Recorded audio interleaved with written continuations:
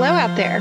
You're listening to JOY, a podcast from St. Margaret's Episcopal Church in Little Rock, Arkansas. I'm the Reverend Mary Vano, and today I'm pleased to welcome Richie Marsh as our guest host. I got to know Richie when his family moved to Little Rock and became members of St. Margaret's. He's been my son's baseball coach and history teacher, and also a good family friend.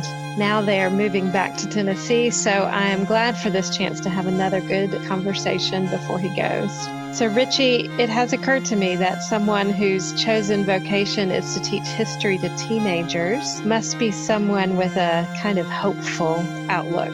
I know teachers make a lot of sacrifices for their work, but I also know from the teachers that I know that they do it because it brings them some joy. So Richie, why don't you start by telling us a little bit about what got you here? What do you love about history, and why have you chosen to teach it to high school students? It's sort of hopeful in a different way. In high school, I was instructed in a very sanitized version of American history. When it hit me like midway through the year, this was pre-internet, so we couldn't just look everything up. But through reading books and whatnot through that year, it sort of hit me that I was not really getting the full picture, the full perspective of American history. And so I had sort of decided at that point that I wanted to be a history professor in college, research and add to the historical dialogue that was the American story. As things started to materialize, I realized that teaching in high school was a much better way to influence and have more impact, more wide impact on the education of Americans. And so I sort of decided to go that route. It does bring a lot of joy to me to be able to provide young adults with tools to learn American history. We don't give them all the facts, that kind of thing. It's not what real teachers do nowadays. We don't just give them facts. We try to give them tools so that when they encounter pieces of history later on that they're interested in as an adult, they can be able to understand it and research it on their own and put it into context, both in terms of world history and American history. So it does bring me a lot of joy to do that kind of stuff. I'm very glad to be able to continue to do that.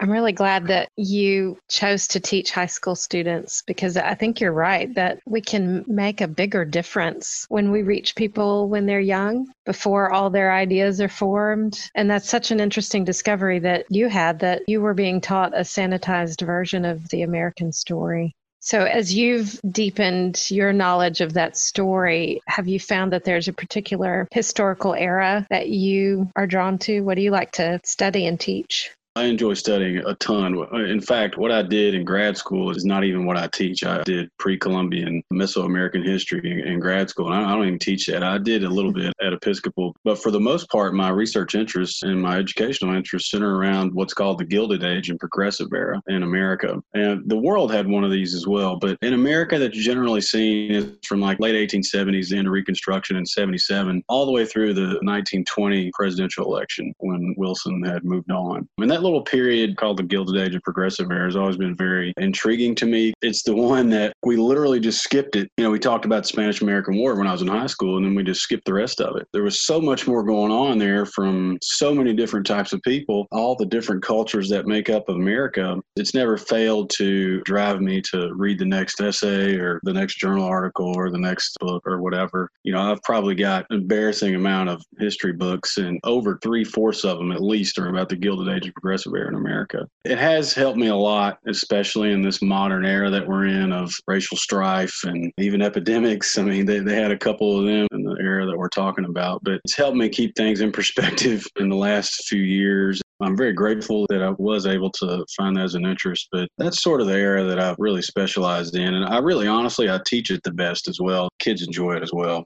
So what is it about the Gilded Age that has influenced where we are now?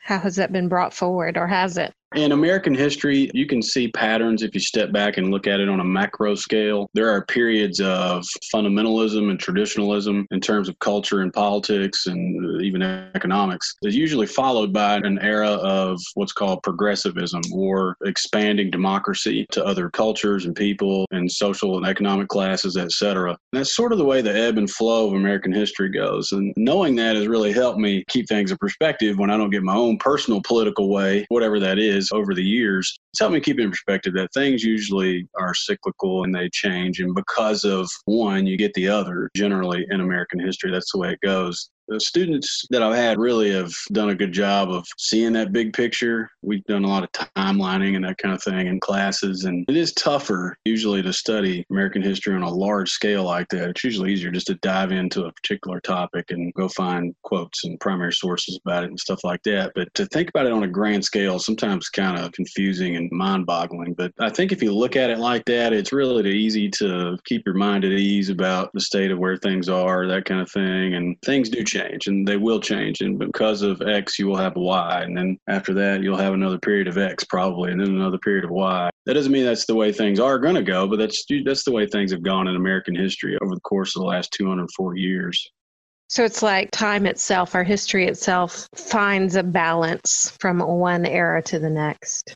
And that's sort of the American story, honestly, is balance, always staving off the radical. A lot of places have succumbed to radical tendencies, whether it be extreme, left of political ideology or economic ideology, or the extreme right of political or economic ideology. Mm-hmm. And America has mostly rebuffed all those chances to do so. We've definitely had our opportunities. I mean, FDR could have been a tyrant if he wanted to have been. I mean, America was in that desperate of a spot economically and probably socially as well, but chose not to be. And the parties at that time chose not to be, which I think is important. And that is part, like you said, of the American story, is balance and center, a rejection of extremism of all kinds.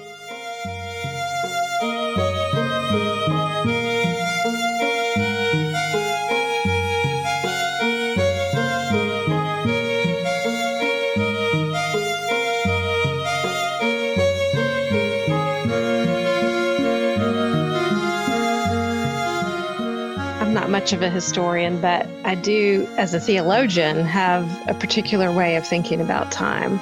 Christians understand that God is eternal, and also that God has existed in time from the beginning, from creation all the way to the moment when God chose to be incarnate in Jesus, entering into human history, and at every moment in between. And since then, God has been present and active in the world. So we make this paradoxical claim that God exists both outside of time and inside of time.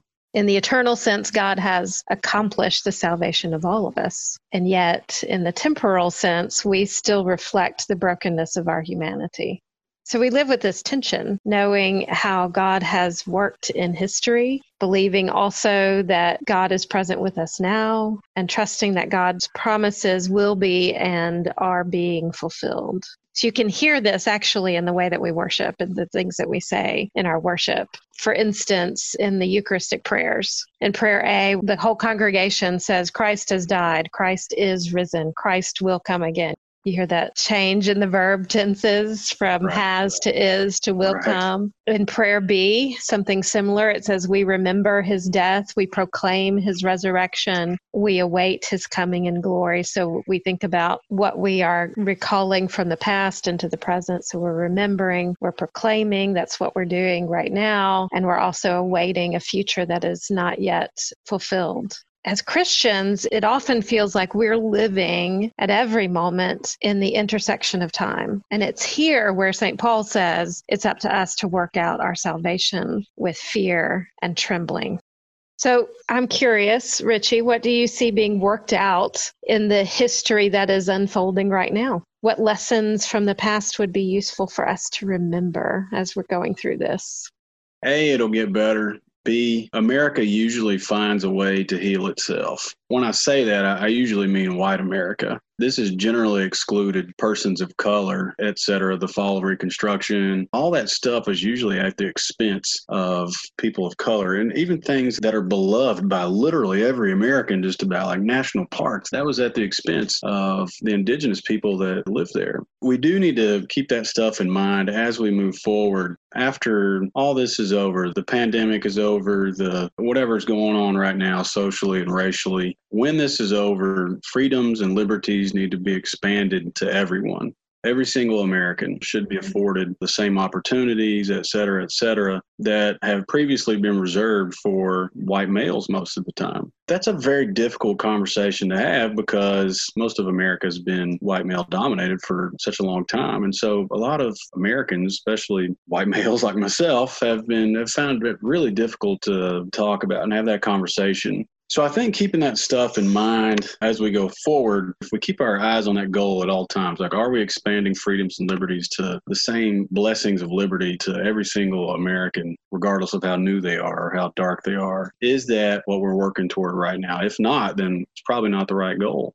As in the here and now, I think some of the lessons from the past are honestly the most important lesson. Very glad that I've taught this to my young adults over the years, is that most of America hated Martin Luther King Jr. in the 60s. In the 50s, in the early 60s, obviously, he was a controversial figure. But by 65, 66, 67, and 68, when he was killed in April of that year, he had a 75% disapproval rating. This is very telling for both history and kind of what we're going through right now, in that in the years since then, he's been viewed a lot differently by America, and how we remember MLK has really told me a lot about how Americans handle history. We don't like to remember the things that make us uncomfortable. We like to remember him standing at the steps of Lincoln's feet and saying that he has a dream that his kids could play with white kids in the street. And that was just on a day in 1963. But most of the other time, he's blasting American imperialism and social inequality, economic inequality. He's really talking about some very uncomfortable things that apparently most of America didn't want to talk about. Not only did not want to talk about it, they didn't like what he was saying. And so the whitewashing and sanitization of MLK in the 70s, 80s, and 90s, where every town in America has got an MLK Boulevard and can get an MLK license plate, and we have MLK Day. All these,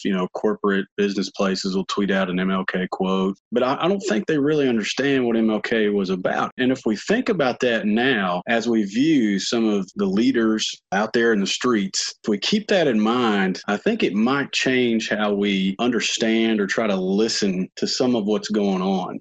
I think a lot of Americans, and I can speak from experience because I have family members this way, they automatically reject, what they're seeing and what they're hearing because it doesn't fit with the way they see the world. If we learn anything from MLK and all that stuff, is that we should listen to the whole thing, the whole message of what's being said, and try to understand instead of immediately conjuring up a defense and a rebuttal and everything's an argument. I'm blessed in that I'm able to try to find all perspectives of all given issues. I was trained that way as a historian, as an undergrad and in grad school. And so it's easy for me, but it's not easy for a lot of Americans. They've been programmed by their televisions and radios and drunk uncles at Thanksgiving for decades. And it's hard and it's uncomfortable.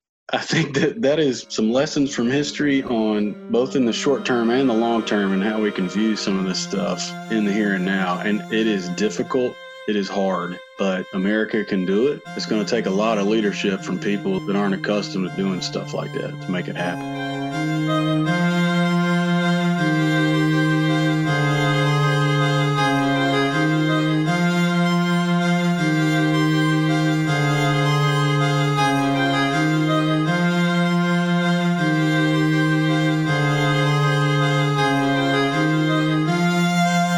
I think the difficult conversations are the necessary thing for working out our salvation with fear and trembling, and realizing that God is working in us. But it does mean that we have to be brave to really listen, willing to learn from the perspective of others as we seek those new paths. So what are you hopeful about right now, Richie?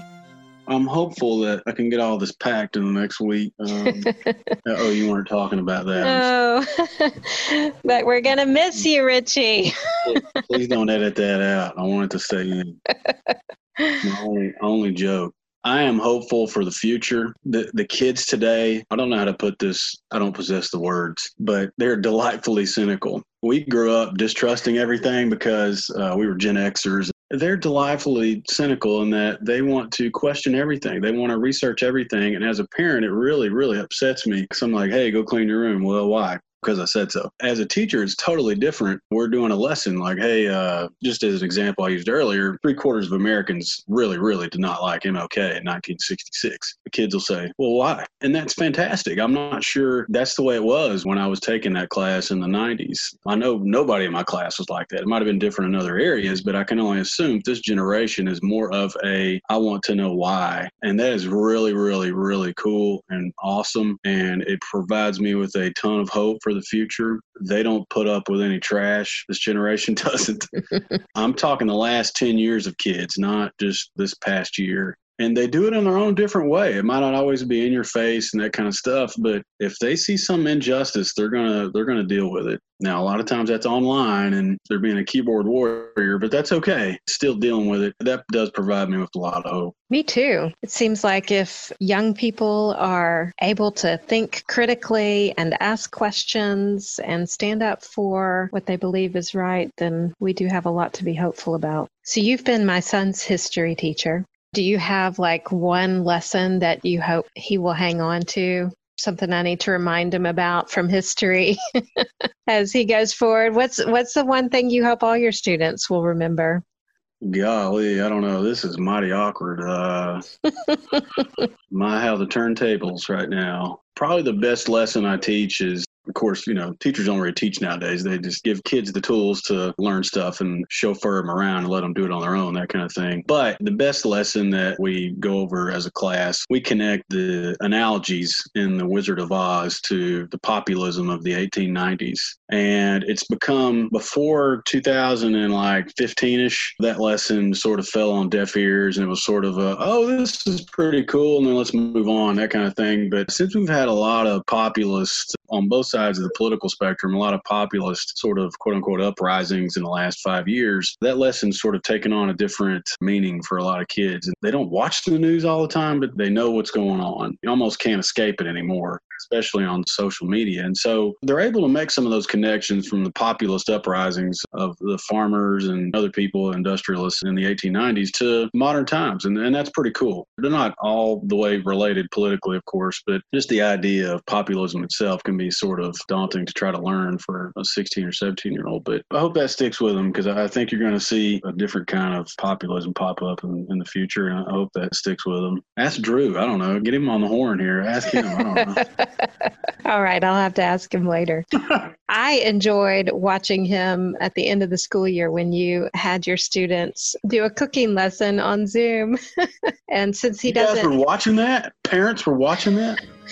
No, I did not watch it. I just observed that he was doing it, and then I observed the product. I don't stand by anything in those cooking classes, that's for sure. Well, I think that he might need more of those cooking classes from you, Richie.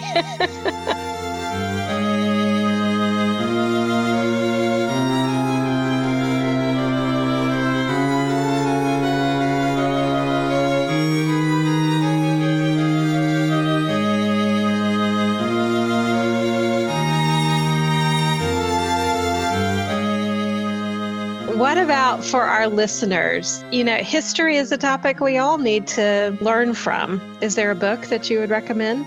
For my Arkansas people, I really recommend Blood in Their Eyes by Griff Stockley. He's a local retired attorney. He wrote a history book on the largest mass lynching in American history, and it happened in Arkansas. Been sort of scrubbed from Arkansas history. It's not something that Arkansas has really ever confronted. It's not required to be taught in any public school in Arkansas. In fact, that's what our class was working on this year, because it was the 100-year anniversary. And September and October of 2019 was the 100-year anniversary of the event. And so we were working on a year-long documentary when the coronavirus got us. So we had to cease working on that. And quite frankly, I'm not sure we were going to get finished anyway. But I really recommend the Arkansas people read that book or another one around it. Cameron McWhirter wrote one about the Red Summer that features a lot of the Elaine massacre. And Elaine is a tiny town, 45 miles southwest of Memphis on the Mississippi River. And there were upwards of hundreds of Black men and women killed over a 2 or 3 day period. Like I said, it's been sort of something that Arkansas has not really ever wanted to confront. It's not in the state standards for education in public schools. I really recommend Arkansans confront that, learn about it, try to move forward. It would provide a lot of healing for a lot of Arkansans in East Arkansas and beyond. Those families are still sort of tore up by that. I got to meet a bunch of them in 2019, so I recommend that for sure. He's not a historian, so it's not very bland. Most history books are written by professors, and it's like there's no passive voice in it, and there's no like embellishing or any kind of, there's no romance or anywhere in it. Here's what happened, and here's my proof that it happened, and here's what I'm saying about it, and that's it. It's very good, but it's not really dry. Well, I will recommend as a follow-up to learning about the Elaine Massacre is to read James Cone's book, The Cross and the Lynching Tree, which does a great job of understanding the practice of lynching and its association with the Roman practice of crucifixion. So good reading to do. Going back a little bit to our theology of history, we as Christians do see God at work in us and through us. Sometimes it's good to remember that it's not just us at work, that we do have our part to play, but God is here with us. A little anecdote about Martin Luther, the Protestant reformer. Apparently, in the afternoon, Luther, a good German, liked to take a break for a beer. And his pal and fellow reformer Philip Melanchthon would usually resist that, saying there's just too much work to be done, too much reform that we need to give our attention to. And Luther's response to that was, God is at work even when we are drinking beer. I thought you could appreciate that story, Richie. Right. Yes, very much so. Good to remember that we can take a break and enjoy life and know that God is at work. And I also just wanted to share this quote from a book called Calendar by Lawrence Hull Stookey. This is a book that I read back in seminary about how Christians can understand time. He said, Christians are called to assume a cruciform posture, standing upright with feet firmly planted in the present. We stretch out one arm to grasp our heritage and the other arm to lay hold of our hope. Standing thus, we assume the shape of our central symbol of faith, the cross. So here we are in this moment of history, and God is here with us and has been with us and is leading us into a hopeful future. Richie, thank you for joining us today. Thanks for having me. This has been a lot of fun for me, and I hope it has been for you. Our joy is complete. I thank you all for listening, and I want to remind you to send in your questions or comments. I'd love to hear what you're thinking. Please do listen again next time, and remember that our JOY is incomplete without you.